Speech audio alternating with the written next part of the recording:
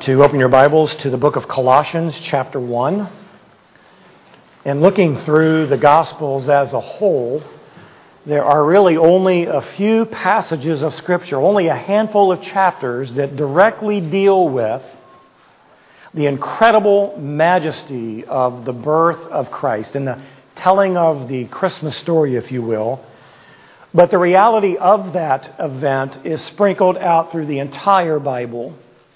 And so in thinking about delivering a message that would be out of the norm in terms of what you would expect in the Gospel of Matthew or in Luke, we're going to look in Colossians chapter 1, specifically verses 15 through 20, and deal with the question, who is Jesus? As I think about that question, there are many, many people out there in our world who see the baby Jesus in a manger and they don't have any issue with that. But that baby grew up, didn't he? That baby assumed his rightful role as the Lord and as the Savior of the universe that he created. And so while there may not be a lot of problem or challenge with the baby Jesus, we must remember that Christmas is not about the manger, but it is about the deity of Christ. Who is Jesus? It's a question that has been asked since his birth in Bethlehem over 2,000 years ago. The question was asked during his ministry. It was asked during his public trials. It was asked at his crucifixion. And it's being asked still today. People want to know, who is Jesus? How one answers that question is the most significant answer one will ever give, because our eternal destiny hangs in the balance of how we answer that. Not with an intellectual or an academic agreement, but an affirmation of the reality that he is the Lord and that he is the Savior. And how I answer the question about who Jesus is will affect my relationship with him, and by that, our eternal destiny. All around the world, people are finalizing their preparations for their Christmas celebration. Big meals, piles of presents, and joyous times gathered with those that we love. But sadly, most will miss the true meaning of this most important event in all of human history, that God became man. And they will continue their journey ignorant of the truth, destined for an eternal separation from God. Well, the Bible is first and foremost the book about the Lord Jesus Christ, affirming who he is, celebrating what it is he has done, and how we as man can rightly relate to this person that has been so clearly told to us. The Old Testament records the preparation for his coming. The Gospels present him as God in human flesh, come into the world to save sinners. In the book of Acts, the message of salvation in Christ is being spread throughout all of the world. The epistles detail the theology of Christ's work and the personification of Christ in his body, us, the church. Finally, the book of Revelation presents Christ on the throne, reigning as the King of Kings and the Lord of Lords. And so the reality is that every part of Scripture testifies about Jesus Christ. If you remember, when Jesus, after his resurrection and his ascension, was walking on the road to Emmaus, we have this recorded in the book of Luke, chapter 24, verse 27, the beginning with Moses and with all the prophets, he, Jesus, explained to them, those that he was traveling with on the road to Emmaus, the things concerning himself in all the Scripture. While talking with the Jews and explaining to them who he was, as we'll look in a few weeks, John chapter 5, Jesus says, you search the Scriptures because you think that in them you have eternal life, this academic or this intellectual assent. It is these that testify about me. Jesus had no misconception about what the Scripture said about him. He clearly portrayed it. And because of that, his life was taken from him, because the very people, his own people, the nation of Israel, whom he came to save, rejected him and instead sought to kill him. And all that the Bible says about the person Jesus Christ, it has been said by some that this little passage we're going to look at today is perhaps the most significant teaching in the Bible about the identity and the deity of Jesus Christ, and it most succinctly answers the question, who is Jesus? Look with me in Colossians chapter 1, verses 15 through 20. He is the image of the invisible God, the firstborn of all creation. For by him all things were created, both in the heavens and on the earth, visible and invisible, whether thrones or dominions or rulers or authorities. All things have been created through him and for him. He is before all things, and in him all things hold together. He is also head of the body, the church, and he is the beginning, the firstborn from the dead, so that he himself will come to have first place in everything. For it was the Father's good pleasure for all the fullness to dwell in him, and through him to reconcile all things to himself, having made peace through the blood of his cross. Through him, I say, whether things on earth or things in heaven. So as we ask ourselves this question, who is Jesus? Our passage of Scripture will answer that with 6 key descriptions about who Jesus is. The first one is very simply, he is the image of God. That is exactly what the first part of verse 15 clearly portrays to us, is that he is the image of the invisible God. We know that God is spirit. We know that God is invisible. We know that God said to Moses, no man has ever seen me or ever will see me, because in the day he sees me, he will die. But the nation of Israel saw him as a pillar of fire by night and a pillar of cloud in the daytime. Isaiah saw the train of his robe fill the temple, and he knew that he was in the presence of God. But no one has ever seen this invisible God. But if you want to know what God looks like, then you simply look at Jesus Christ, because he is the image of the invisible God. That word image is the Greek word icon, and it means likeness. In Paul's day, in first century Christianity, that icon represented a statue or an imprint on a coin. We know and we celebrate in the truth that man is created in the likeness of God, in the image of God, but we are a very imperfect reflection of who God is. We have rational personality. Like God, we possess intellect, emotion, and will by which we are able to think and feel and choose. But we are not, however, in the image morally of God, because he is holy and we are wholly sinful. We are created in the likeness of God, but Jesus himself is the exact image of God. We are human, not divine, and so Jesus is the exact representation, the perfect manifestation of who God is. And if you want to ask yourself, what does God look like? Then you look at the person of Jesus Christ. You know, we don't have cameras from first century Christianity. Some people have done a commendable job of painting or creating pictures of what Jesus looks like. He was Jewish. He wasn't the fair-haired and light-skinned Caucasian that most of us are familiar with. We don't know what he looks like, but we know what he is like because the Bible tells us who he is.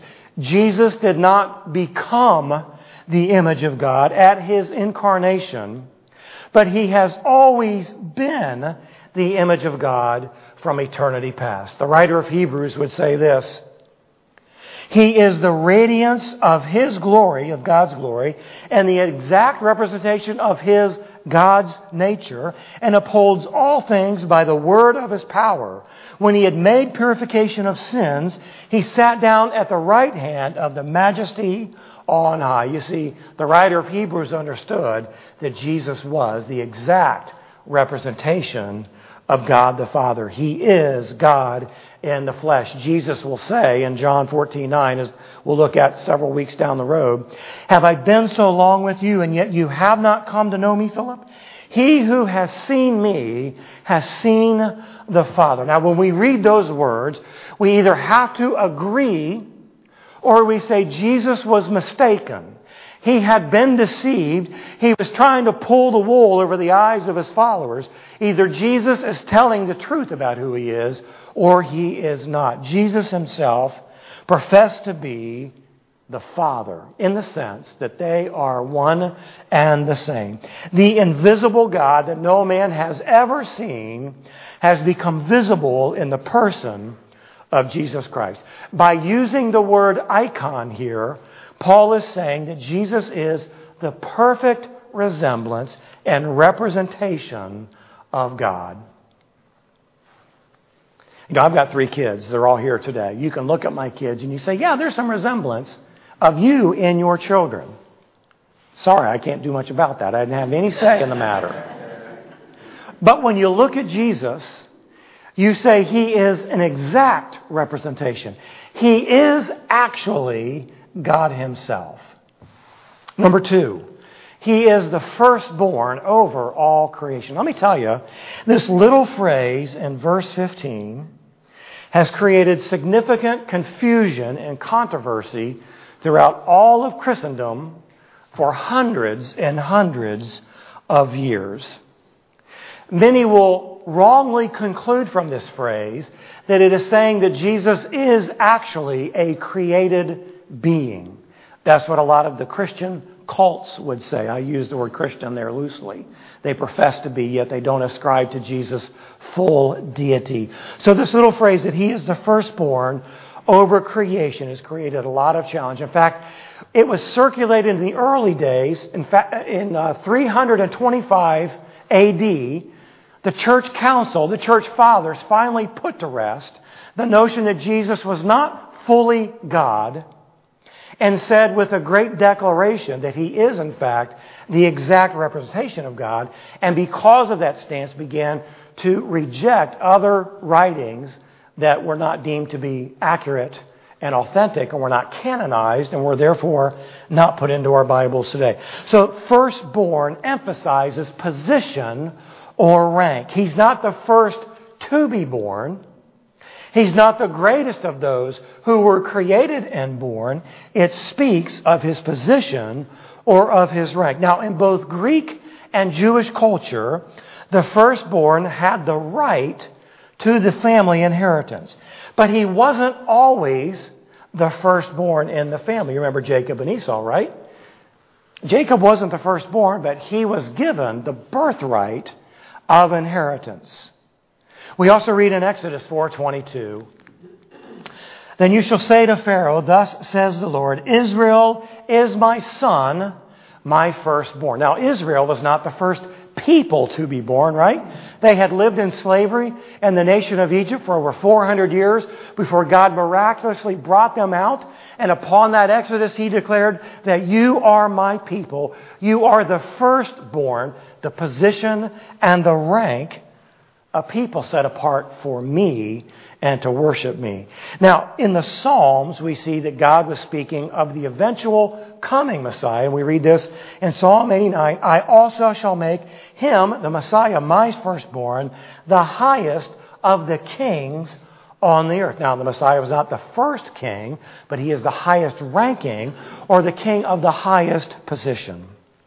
Revelation 1, verse 5, "And from Jesus Christ, the faithful witness, the firstborn of the dead, and the ruler of the kings of the earth, to him who loves us and released us from our sins by his blood." Jesus wasn't the first to be raised from the dead, chronologically, but he has the highest rank of all who will ever be raised from the dead. So this idea of chronology is not at all what the Bible talks about when it's speaking of the firstborn. Finally, in Romans chapter 8, we read these words, "For those whom he, God the Father, foreknew, he also predestined to become conformed to the image of his Son, so that he would be," Jesus, "firstborn among many brethren." It's a position of rank. It's the highest rank. And that's what is connotated by the word, the firstborn. Jesus is the firstborn in relation to the church. In every of these examples that we've looked at, the firstborn clearly states position or rank and not a chronological sequence. Jesus is not the firstborn of creation, meaning he was the first one created, but he is the first in position or rank, meaning this, that he rules over all creation. Now, as we go through this next verse here, we have seen that Paul has already stated that he, Jesus, is the exact representation of God the Father. So if he was a created being, it wouldn't make sense for Paul to make that declaration. To think that Jesus was a created being shreds the doctrine of the Trinity, because it would mean that Jesus is not co-existent with the Father. He is not co-eternal with the Father. The question is that if Jesus was created, when did that happen? The Bible speaks nothing about the creation of Jesus, but only that He and the Father and the Spirit have eternally coexisted in this miraculous description of the Trinity, the three being one. And what about this? What about Jesus being the only begotten of the Father, as we looked at in John 1:14? If He is the only begotten, can He also be the first begotten? You see the difference there? Of course, the answer to that question is no. Jesus is sovereign over creation. He existed in time before creation, and He exists in rank above all creation, which is what firstborn means. And this is what Paul now begins to explain in greater detail as we look at the third statement here, that He is the Creator. He's not a part of creation. He's not involved in creation. He was not somebody who was consulted in creation. He is the Creator. Verses 16 and 17 read like this. For by Him, Jesus, all things were created, both in the heavens and on the earth, visible and invisible, whether thrones or dominions or rulers or authorities. All things have been created through Him and for Him. He is before all things, and in Him all things hold together. Now, not going through the book of Colossians from 1:1 and not doing any kind of introduction, the church in Colossae, in the region that Colossae was in, believed that Jesus was a part of the angelic rank and that He was not full deity. And so what Paul wants to make certain that his readers understand is that He is not some kind of angelic being who is still worthy of worship, but He is the Creator of everything, visible and invisible, and that would include whatever angelic hierarchy might exist.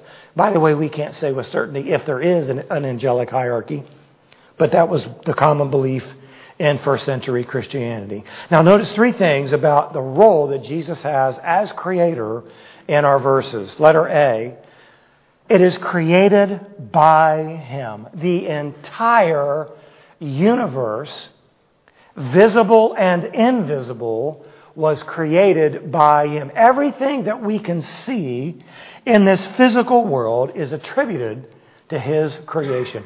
Everything that we cannot see is attributed to Him as the Creator. Hebrews 1 and 2 says that God, after He spoke long ago to the fathers and the prophets in many portions and in many ways, in these last days, has spoken to us in His Son, whom He appointed heir of all things, through whom also He made the world.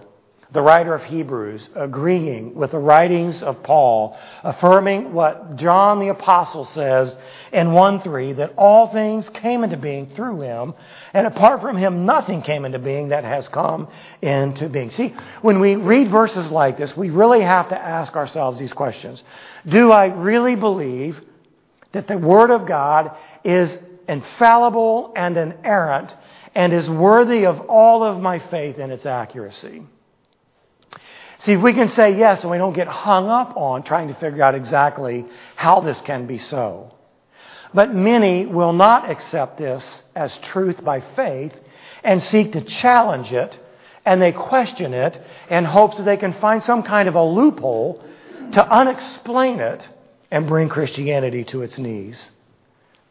Throughout all of Scripture, you find a consistent message is that Jesus is the creator of this world that He has entered into. This visible world that He has created is very obvious to us, and it is a vast expanse that we still can't fully explore. The great majority of our universe we will never, ever even be able to see or know that it's even out there. It's kind of like living 5,000 years ago and only knowing the world that you could travel and see by foot. And then all of a sudden somebody creates an airplane and you travel all around the world and you go, my goodness, I never knew it was that big. That's exactly how it is with the vast physical, visible universe that Jesus has given credit to creating. Well, when we look at the vastness of this universe, as we look and see at all that has been made, you see, we have to ask ourselves this question. Who made it? Where did it come from? Was it a puddle? Was it a gas? Was there this magnanimous explosion? Where did all that come from? And how did it take place? Well, the answer to that question depends on who you ask, right? The Bible affirms that this visible, physical world that we live in is the same one who appeared in Bethlehem in a manger over 2,000 years ago. Now, the invisible world refers to the things that we cannot see, the spirit world, the thrones, the dominions, the rulers, the authorities. Each of these words carries with it a very specific spiritual connotation that speaks to the people of the day. It may refer to an angelic hierarchy that was assumed to be in place by the Colossians.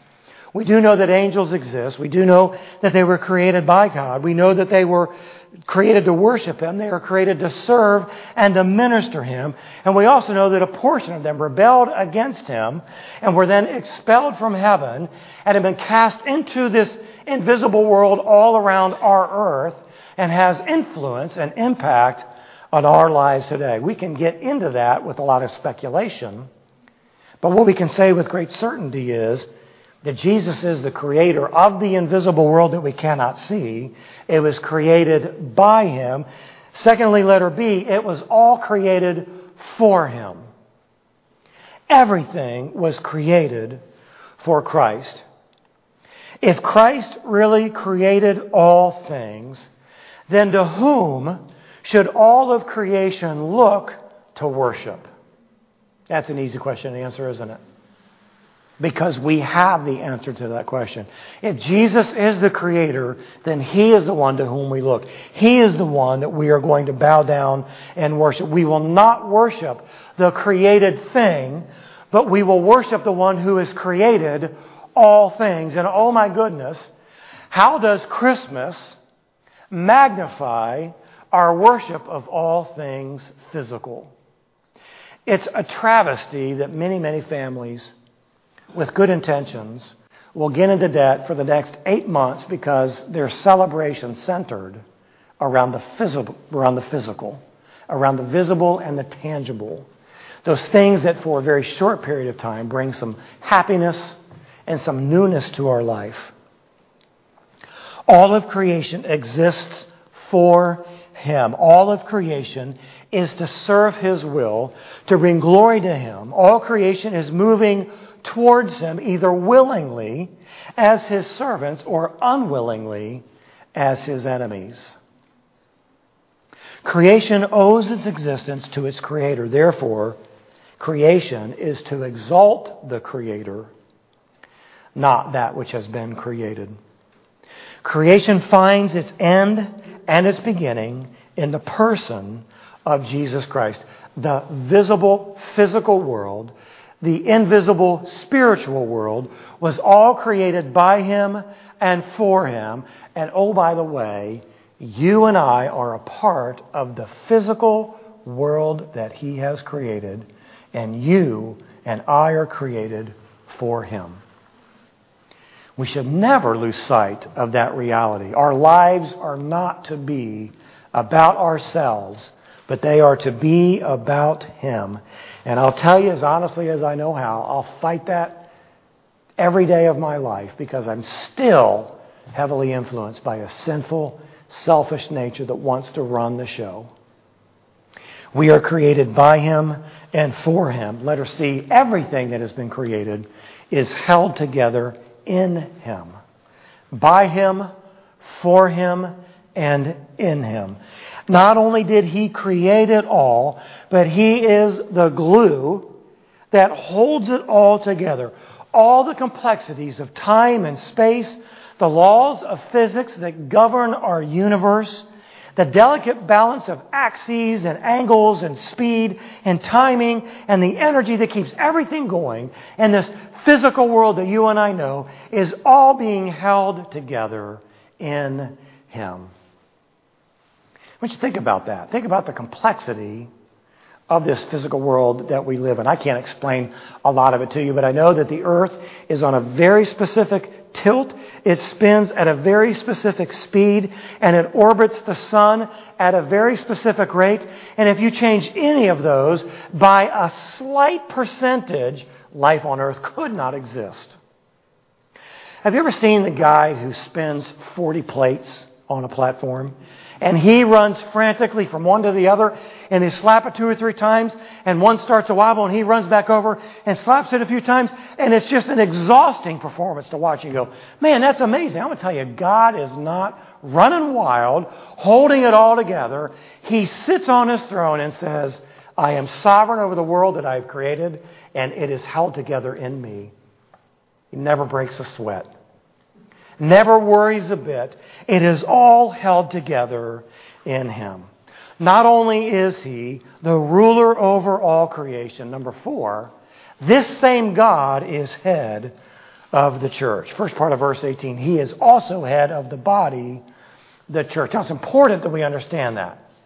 Because it's important that we recognize that God is the ruler of all the world that He has created, but most specifically, God is going to be the ruler over the creation of His body, the church. It goes beyond being head over the local church, but He is head over the universal church, into which all believers are baptized at the instant of their salvation. The church has many metaphors in Scriptures: a family, a kingdom, a vineyard, a flock, a building, a bride. But here, it's a body. There is an incredible interdependence that exists within the human body. Marjorie wasn't feeling good today. Duke had to leave early. He cut himself this week at his job, and I can guarantee you that he is incredibly aware of the cut that he has on the thumb. A very, very small percentage of his body is affecting everything he does. Miss Pam is going to have surgery not long on a foot that isn't doing what it's supposed to do. I can guarantee you every step she takes, very small part of her body not working like it should, reminds her of the interdependence of the body that she inhabits. The local church is the body of Christ, and there is an incredible interdependency that exists within the lives that you and I live together in community, but also the entire universal church that He is the head over. Head here isn't the figurative head of a company, not a CEO or a CFO, but He is the head of a living, breathing organism, the church. This idea is expressed in 3 ways. 1, Him being the head connotates the idea of life. You know, we know this, that a body cannot exist apart from its head. A head cannot live without the body. Without Christ as the head, the church does not exist. And without the body, Christ's life on earth would not be known, because that is the mission of the church, is to go and tell of this one who has come. Christ is made known through His body, the church, those who are being conformed to His image, those who have been changed by this great gift of salvation. And as we go, we share this great reality with others. So it's the idea of life. Letter B, it's the idea of activity. The body acts, but the head gives its direction. All that the body does begins with the head. The body finds its purpose and its meaning and its significance in the head, who is Jesus Christ. Therefore, the body, or the church, must learn to more and more to acknowledge and to honor the head of Christ over the church, not as a figurative leader, but as the one to whom provides our life and directs our activity. Thirdly, letter C, this is the idea of control. The head is to rule and reign over the body. The body is to be controlled by the head. The body is not to act apart from the head. Now, I didn't grow up on a farm. I know Perry grew up on a farm, and some of you are familiar with farm life. And there's a very common expression, right? You're running around like a chicken with your head cut off, right? You've heard that? Have you ever seen that? Those that seen it say, oh my goodness, I know exactly what that's like. Well, if we, the church, are disconnected from the head, Jesus Christ, we could be guilty of running around like a chicken with his head cut off, very, very busy, but not deriving life and direction from the head. The head of the church is Christ. He rules over it just like he does his universal creation. And the effectiveness of the church is going to be determined by how closely we walk with the one who rules over his church. Now, verse 18b. And he is the beginning, the firstborn from the dead, so that he himself will come to have first place in everything. This is a bit of a repeat of the rank position discussion we've already had. Since he has created the church, he provides life for the church, directs its activity, and is to control it. He is to be the preeminent one of the church, just as he is in the universe. So you and I would very quickly agree, oh yeah, God is sovereign and he's on the throne and everything is under his control. But we must be able to say the same thing is true about our church, the body of Christ. If it is not so, then we've got to get right, because we will never be and do what he has called us to do in our little corner of the world. Now, number 5, the fifth description here. He is the fullness of God. Verse 19 says, for it was the Father's good pleasure for all the fullness to dwell in him. The fullness of what? It's the fullness of deity. It's implied based upon everything that Paul has already said. This verse is probably the most concise, affirmative statement of the deity of Christ that we can find in our Bible. It's a summarizing statement of the previous verses, and it leads us to the crescendo of Paul's main objective, and that is to tell us who Jesus is. All that God is dwells in Jesus Christ. All that God is resides in him, can be found in him, and is at home in Jesus Christ. This was true before he came to earth. It was true the instant he arrived.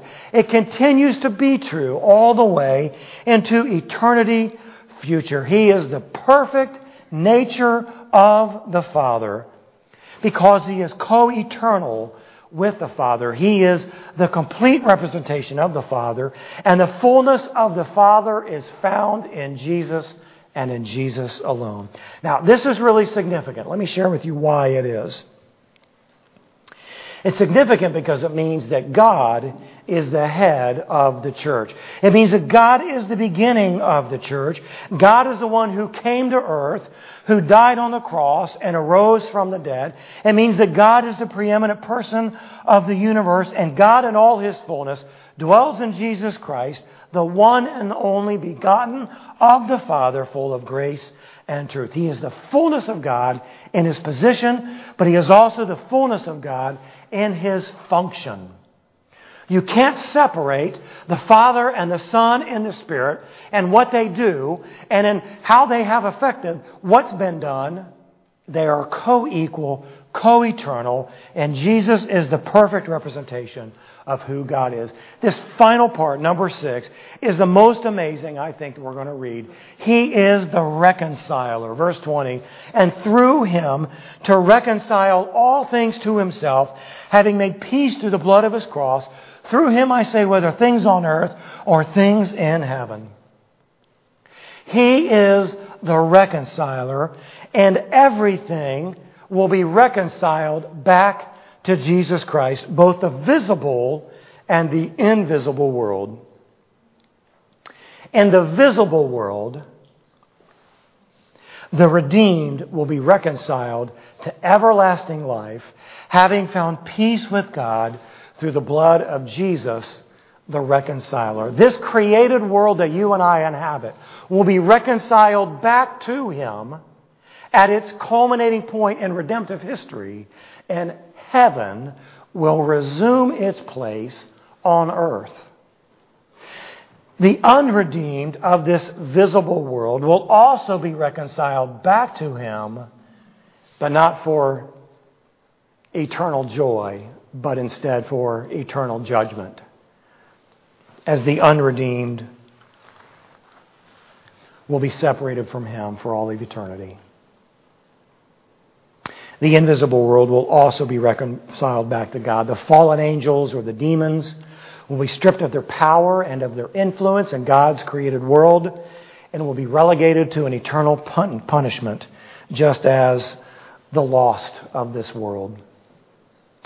What should never be lost in the observance and celebration of Christmas is the reality that His coming as God incarnate was the culmination of God's eternal plan of redemption. Jesus has brought us back to the Father through the redemptive work of the cross. And so the answer to our question, who is Jesus, is very simply this: He is the incomparable Christ. There's a pastor by the name of S.M. Lockridge. His given name was Shadrach Meshach Lockridge. If you remember several weeks ago, Pastor Greg preached about what's in a name. I think that man's destiny was decided for him when his parents named him Shadrach Meshach Lockridge. But he was a pastor. He preached for over 50 years. He passed away in the year 2000. And what is probably his most influential and most well-known sermon ever given in his 50-some years of ministry is "That's My King." And in it, he describes who this Jesus is. I've got a clip I'm going to play for you that will answer for us who is Jesus. Listen and enjoy and be encouraged. The Bible says, "My King is the King of the Jews. He's the King of Israel. He's the King of righteousness. He's the King of the ages. He's the King of heaven. He's the King of glory. He's the King of kings. And He's the Lord of lords." That's my King. I wonder if you know Him. My King is a sovereign King. No means of measure can define His limitless love. He's enduring the